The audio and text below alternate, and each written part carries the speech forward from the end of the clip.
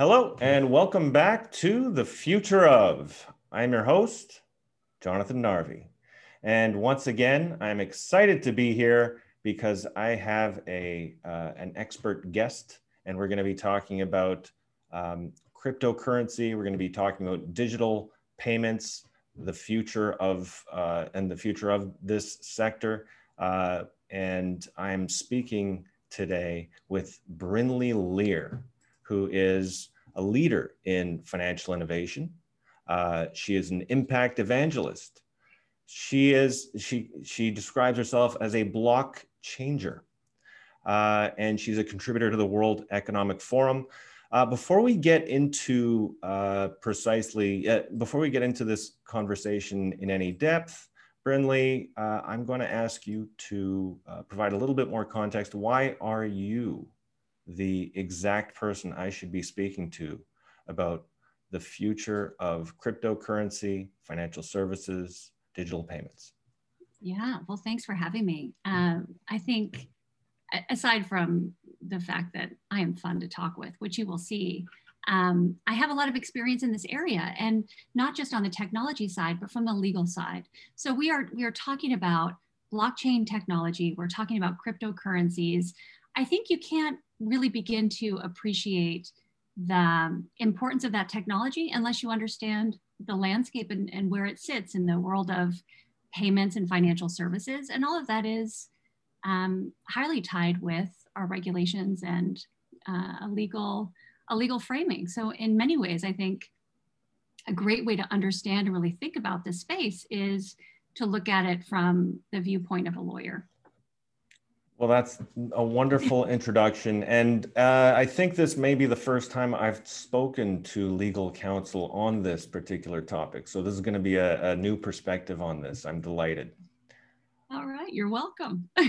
So we're going to, just to sort of set the table here for the discussion, I see a lot of hype. Maybe this is fair or unfair in the blockchain, cryptocurrency, digital payment space. And, I consider myself to be a fairly, clear-eyed observer of the tech scene in general and various niches, but digital payments in particular, I sort of don't know what to make of it when I see, say, a tweet from Elon Musk about Bitcoin, or I see the price of say a cryptocurrency, maybe Ethereum or Bitcoin, either skyrocketing or plummeting or skyrocketing again, and it seems like it's a speculative space, but then there's also genuine innovation going on in this space. And where do you see this kind of technology? Where's it at and where's it going? Can you sort of paint a picture? Sure. And I think when you start with Bitcoin, I think there's a real difference between Bitcoin and the animal that has become, and then this space more broadly and the innovation that it enables, right? And we're just at the beginning of that part of the journey, I think. So Bitcoin is its own thing. It's been around for over a decade. It came on the scene with, just as an idea that it was a way to transact peer-to-peer without an intermediary. It was a way to solve for double spend. It was just that, but it was really an idea. Now it's caught on, it is still around, but that is not the full landscape of what is blockchain and cryptocurrency, right? So how you might feel about Bitcoin, I feel like that's neither here nor there. Let's talk about the innovation and why this actually matters. When we look at where it's going and what's possible today, what this technology enables is a way for people from across the world to transact directly with one another without having a full banking, this is just one example, without having a full banking infrastructure between them. And that's where, when you talk about digital payments, that's where it actually becomes very exciting. And I would say if you hear about digital payments and you're like, that doesn't seem that interesting, it might well be because of where you sit in the world, right? If I'm in the United States, when I want to move money around, I have no fewer than 10 options available, and they're all pretty easy, right? Financial services, as it turns out, you get great quality and you pay a pretty good price the wealthier you are, right? But that's not true for many people around the world. And so when we think about use cases like remittance transfers, so that would be workers in the United States sending money back home, whether that's to the Philippines or Mexico or any number of places. Whole lives depend on these payments. And when you look at actually how these move, they're surprisingly expensive. They take a lot of time. And that doesn't need to be the only way that those payments are enabled. So when you talk about digital payments and not being interested about that, I get it, but it really depends on who you are. If you had a different profile and you were sending money to a foreign country on a repeated basis, you might feel differently. Yeah, I think so. Just to be clear, it's not that I'm not interested in the subject. It's more that I see the excitement in this area, and I think you hit the nail on the head just now with look, we do live in North America, and there's a ton of options. But on my last call about this, we touched on this as well. I was talking to someone who was facilitating digital payments, maybe not primarily, but a lot in Venezuela, where of course the currency is garbage, and people need to, I'm talking about the fiat currency in Venezuela, yeah. and people need a way to hold value when the fiat currency is inflating every day. And it's the equivalent of 1930s Germany, where people are sort of paying for breakfast with a wheelbarrow full of cash. This is just not a cool option. So I totally understand. Actually, this did again. This sort of came up on the previous talk about this. Is Jonathan? This is maybe this is not a solution for you, but maybe this is a solution for lots of people who are not you. So maybe you go ahead. And when you think the currency is garbage, yes, that is true. That happens to be the case. It really is garbage. You can go visit in areas around Venezuela and you see things made from the fiat currency. You can see bags and purses made from the bolivars, right? That's how little value they have. So yeah, it's garbage, but also there is a real human tragedy. When I was visiting before the pandemic, part of the team that I'm with now at C Labs doing work on Celo, which is this decentralized blockchain. Part of what went into the technology is doing real life research. And so we were in Cartagena, Colombia. We were talking to Venezuelan refugees. And just, we think about payments and it seems very, blasé here. But when you think about the real experience, if you worked an entire day, and this was now over a year ago, if you worked an entire day in Venezuela, you might make enough to buy one egg. One egg. How do you feed your family with that? I mean, the real human suffering was something. So you think about what this technology enables. And once you have a stable currency, which gets to some of your points, once you have a stable currency where people can transact not just face to face like you could with fiat cash and dollars, but across the world, and you have this possibility of even providing a choice in how you're holding value, that gets to something really transformative, I think. I mean, even going back to early economists and F.A. Hayek and this idea of, dual currencies. It gets really interesting. But I think, we talk about technology, but there's a real human element here. And we were talking about livelihoods. Yeah, and I see that, your passion for this subject, I mean, you're not just working in the space, you clearly have a strong passion for this technology and the social good it can do. Actually, would you be, maybe you could provide maybe another example of, sort of digital currency and cryptocurrency for social good in other contexts? Oh, for sure. So when we started the conversation, we were talking about Bitcoin and really not understanding, why is that a thing? Why is that so important? And I think maybe part of, and I'm going to get into answering your question, but let's just talk about Bitcoin for a minute because it's a nice entry point. Part of that skepticism is, well, would you ever use Bitcoin to buy a cup of coffee or pay your rent? And the answer is No, it's way too volatile, right? It's way too volatile. So it's not really a currency as we think about it. It's not really a medium of exchange.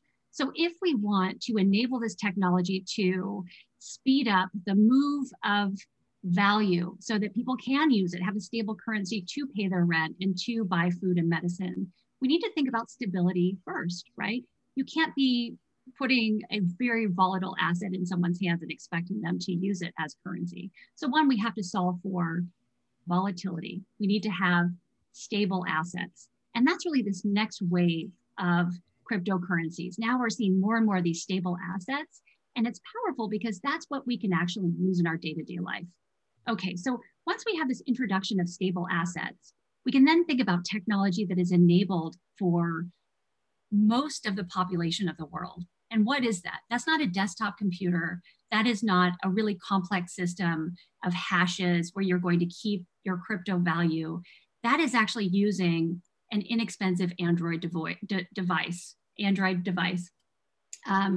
which is what most of the world uses, right? So if you then have a stable coin and you have this access point that is an Android phone, and this enables very fast payments that take seconds and cost very, very little.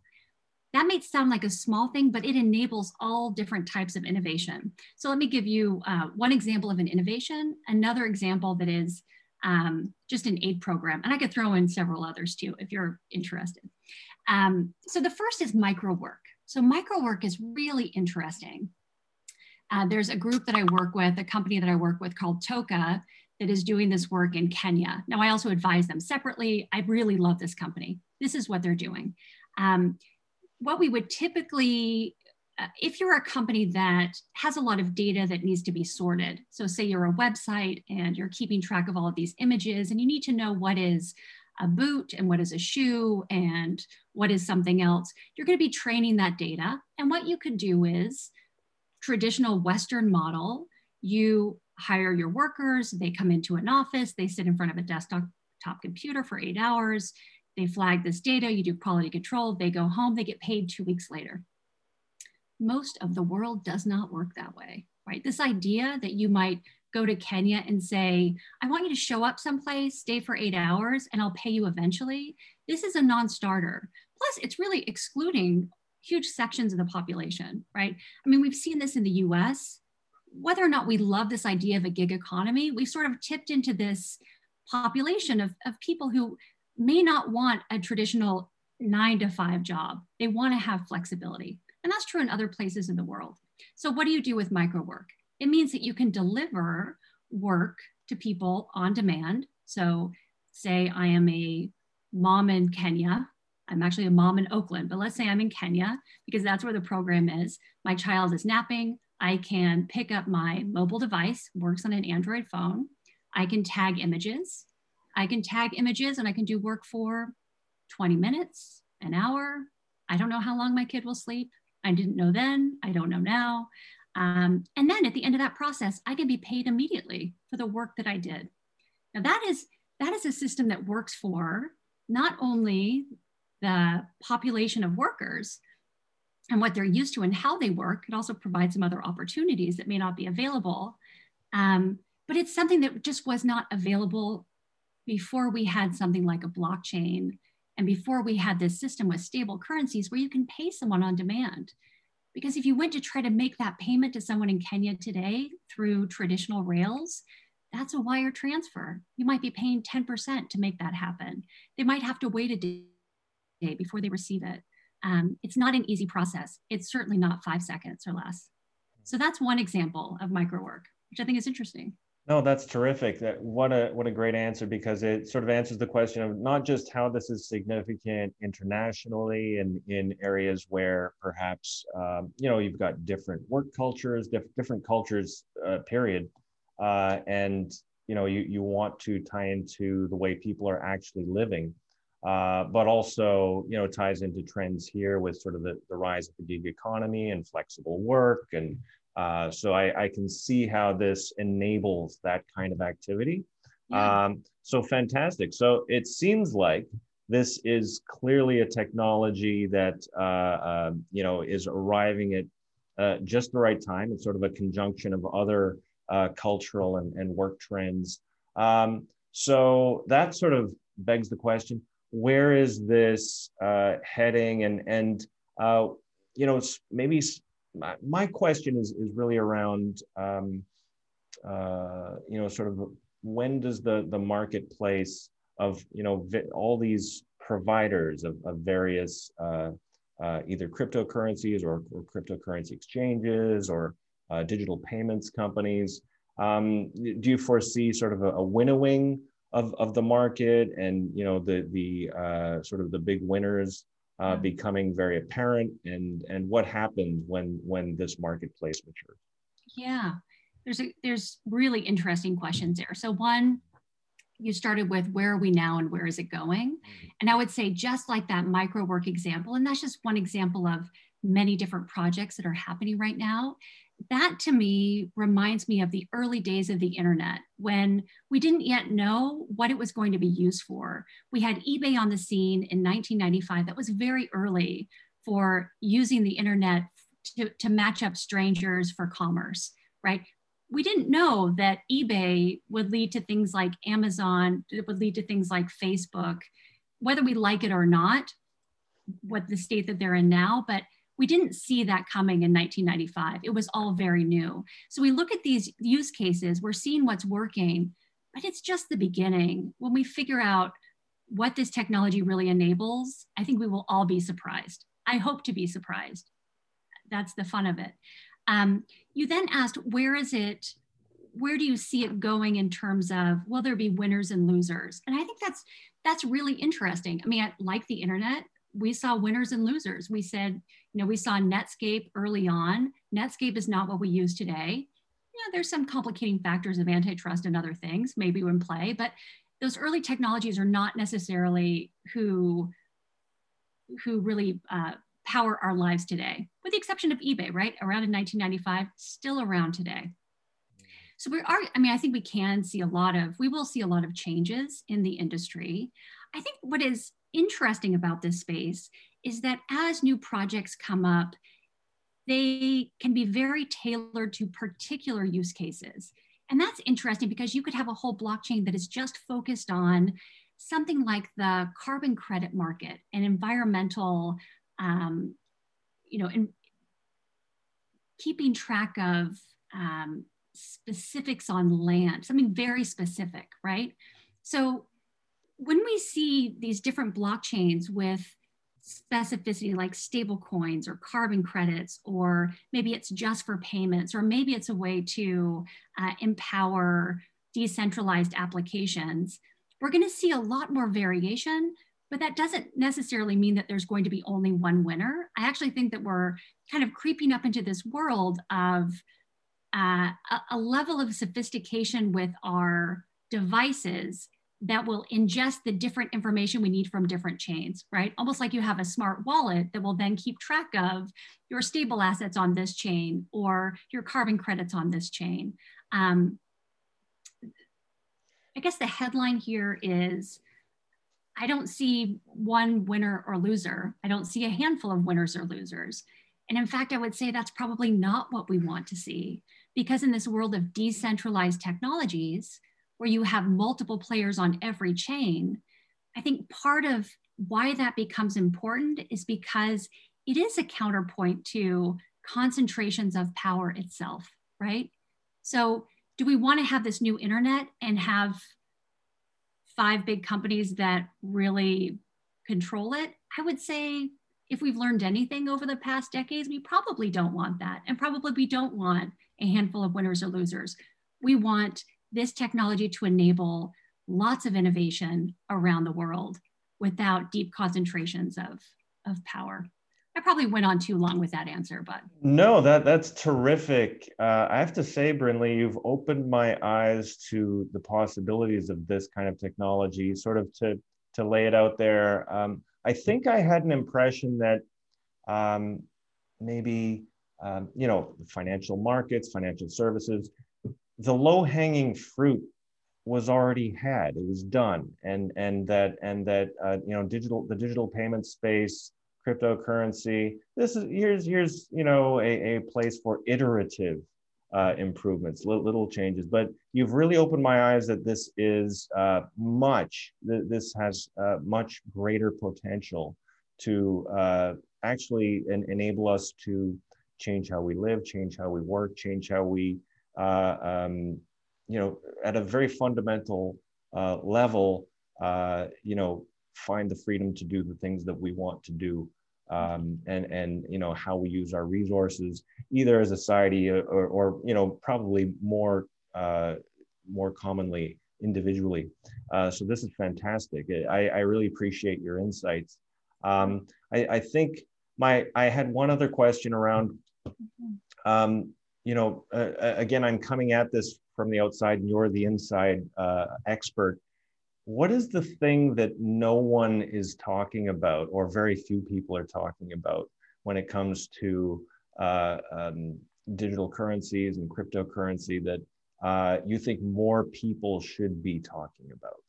I think it is what we're talking about today. I mean, this is why I'm passionate about it. Let's talk about the use cases. I think we're past the point of just talking about the intricacies of the technology. That is interesting, but it doesn't get me up in the morning. What gets me up in the morning is what this technology will make possible. So that, I mean, it is what we've talked about. This is what more people should be talking about. This is why it should resonate and be interesting. And if we're not talking about this, I think we kind of miss the whole point of what this technology can do. Brindley Lear, I have really appreciated all of your insights and really enjoyed talking with you about this. You are clearly the expert in this area, and I would just ask if people want to learn more about what you're up to and the organizations you work with, where would they find you? Yeah, so the work I do now, you can find it on celo.org, CELO.org. That talks about this decentralized blockchain that I've talked about. It will give you information about the Alliance for Prosperity. These are a lot of these groups that are doing things like micro work and lending and universal basic income powered by this new technology. And I would say, you know, I think you probably should talk to lawyers more often. I mean, it's fun, right? It absolutely has been a blast. Brindley, thank you so much for taking the time. To my audience, you've been listening to The Future Of. We've been discussing the future of digital payments, cryptocurrency, and finance with Brindley Lear. And if you like what you've been listening to, what you've been watching, well, no video this time, just the audio, then please subscribe. And I guess that's about it, folks. I will see you in the future.